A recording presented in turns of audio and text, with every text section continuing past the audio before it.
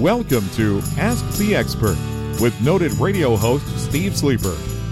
Each week, Steve interviews entrepreneurs and professionals and shares their intriguing stories of success and service. Now, here's radio veteran Steve Sleeper.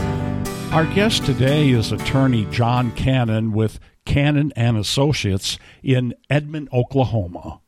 They have extensive experience in a variety of criminal jurisdictions and will fight for your rights as fierce advocates.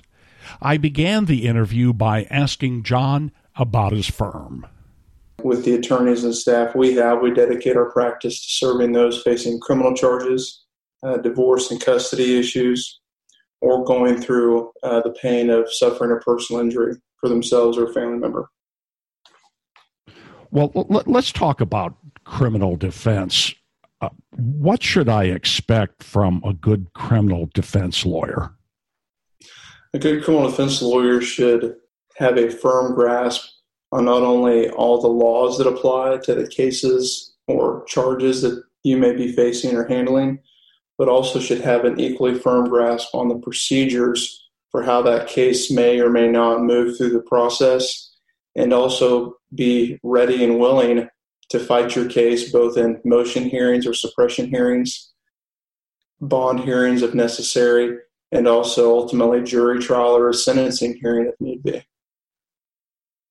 Now, I also know that you're in the National Guard and you're a JAG lawyer, so what's the difference between criminal defense and military defense? There's as many types of practice areas for military law as there is in the civilian context. Military law deals with all aspects of family law and criminal law, administrative law. There's really a wide gambit, but military criminal defense, there's a set of procedures that are set up by Army regulations or equivalent branch of the military. There's also orders or regulations put in place by commanders or directives. And then really the governing documents are in the Uniform Code of Military Justice.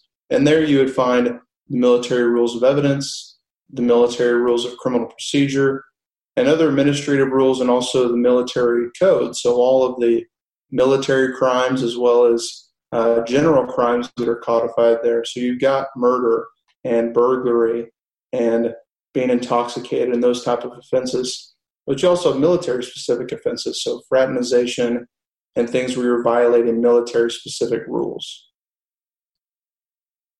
Let's go back to criminal defense, and let me ask you this. What happens after a person is arrested?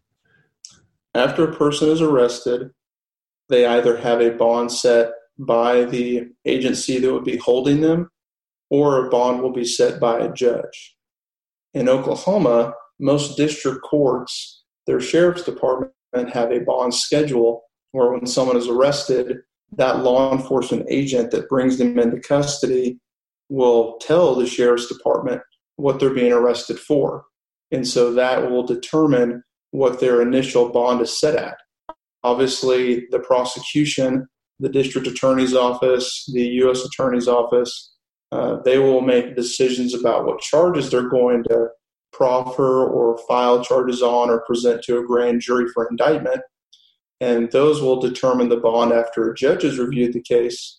But the bond initially is typically set by a schedule. And after someone is taken into custody, if they remain in custody, they typically will appear in front of a judge for a semi-informal process called arraignment, where they're advised of what their initial charges are. Their bond is set, they enter a plea of not guilty, and they're given a date that they can return to court where they and their criminal defense attorney and the prosecutor could start talking about the potential for working out the case or what it would look like to fight the case. What's the difference between a felony and a misdemeanor? So under Oklahoma law, anything that carries more than a year in jail is quantified as a felony, and anything that carries a year or less is a misdemeanor. Now, that's the black and white definition, but there's lots of things that go into how serious those things are and what the impacts are from those charges. So someone charged with a misdemeanor offense is looking at collateral consequences that are less serious than someone looking at a felony charge, and lots of other aspects. But the biggest and the most obvious factor is that felonies carry up to life in prison or even death for capital murder cases, but always carry a year or more in jail. I know you also do DUI defense. When a person gets pulled over for a DUI, what kind of probable cause do the police need? Are they pulling them over for a DUI, or is it maybe something else like a blinker out or a headlight out, or how does that work? So the police have the authority to stop someone either that's driving a vehicle or walking down the street or in any other context if they have witnessed or believe they've committed a crime. So yes, a traffic violation or an alleged traffic violation, such as swerving in between lane lines, floating a stop sign, running a red light, speeding, if you're in a place that has a minimum speed limit, going below that speed limit, any type of violation or the believed commission of a DUI offense, or if you believe that person and you have reasonable grounds or reasonable suspicion to believe that person has committed a crime, then you can initiate a traffic stop, and that's where the fun really starts in defending DUI cases. With a DUI, does a person have to take the roadside breath test? No, a person is not required under Oklahoma law to do the field sobriety test. Failure to do so can have consequences and impacts in your driver's license proceeding, but refusing to take the field sobriety test, especially when road conditions or circumstances or the person performing the test don't line up, can have a serious negative impact in defending your case, especially if they're not performed correctly. Do the police make procedural mistakes? And if so, how often do you see that?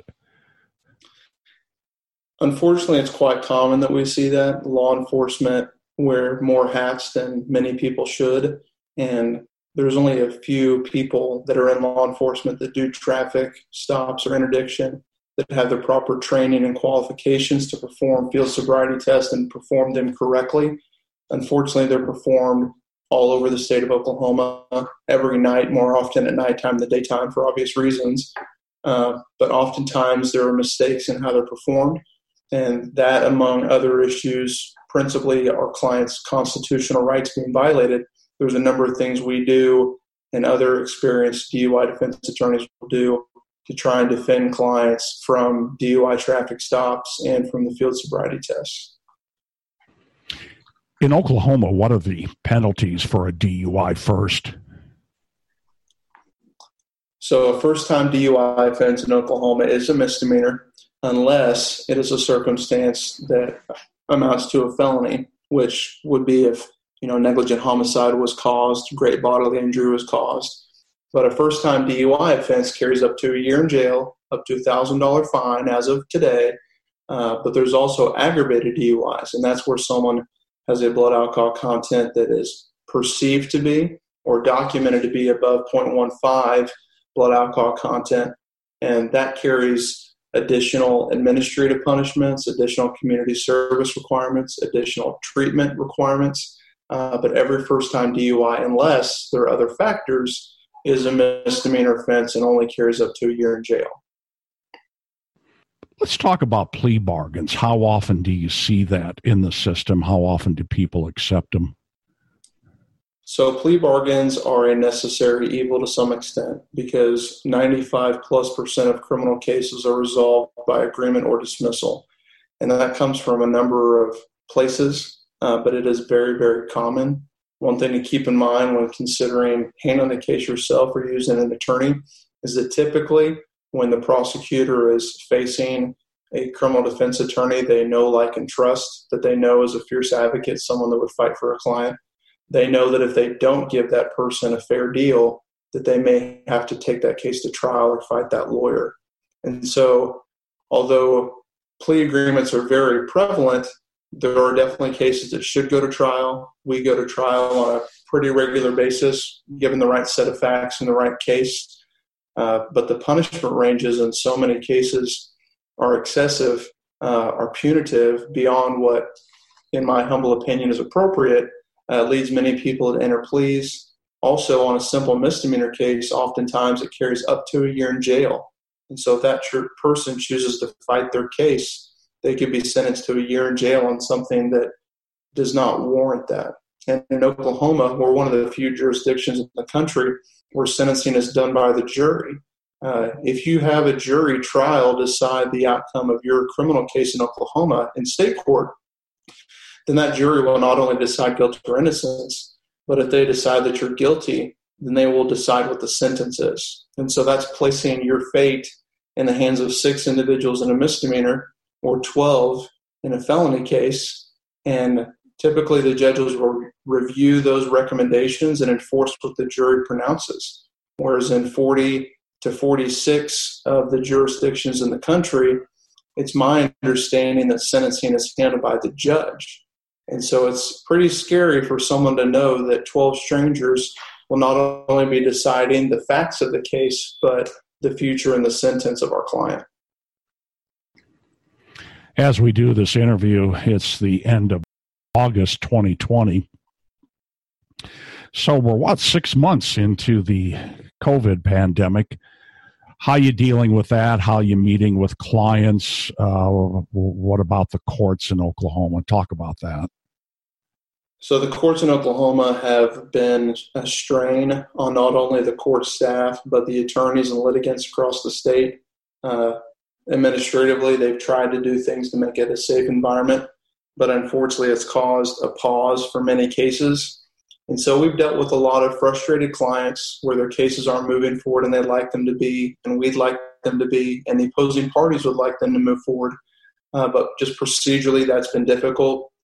As the courts have started to reopen, we found some really great tools that we hope stay in place. I appeared by Zoom conference or by video conference for multiple court appearances today. I've got a telephone conference court appearance on Friday for a case that's on the opposite side of the state. And so it's our hope that we can continue using the technology available to avoid some of the less substantive court appearances being in person for everyone. But the courts have done a lot to try and deal with those issues. Jury trials have just started to resume, and the logistics of spacing 30 or so people for a potential jury pool has been difficult. Some of the things that we have done is we've put in place that currently we don't accept in-person appointments by clients. And if someone does have to come into the office in person, they're required to have their temperature taken and to put on a mask and use hand sanitizer before they can come in the building. We also have been doing quite a few consultations for potential clients and existing clients and opposing parties by video conferencing and by telephone meeting. Our guest today has been attorney John Cannon. He can be reached at 405-657-2323. Thanks for listening to Ask the Expert with Steve Sleeper. Join us next time as entrepreneurs and professionals share their intriguing stories of success and service.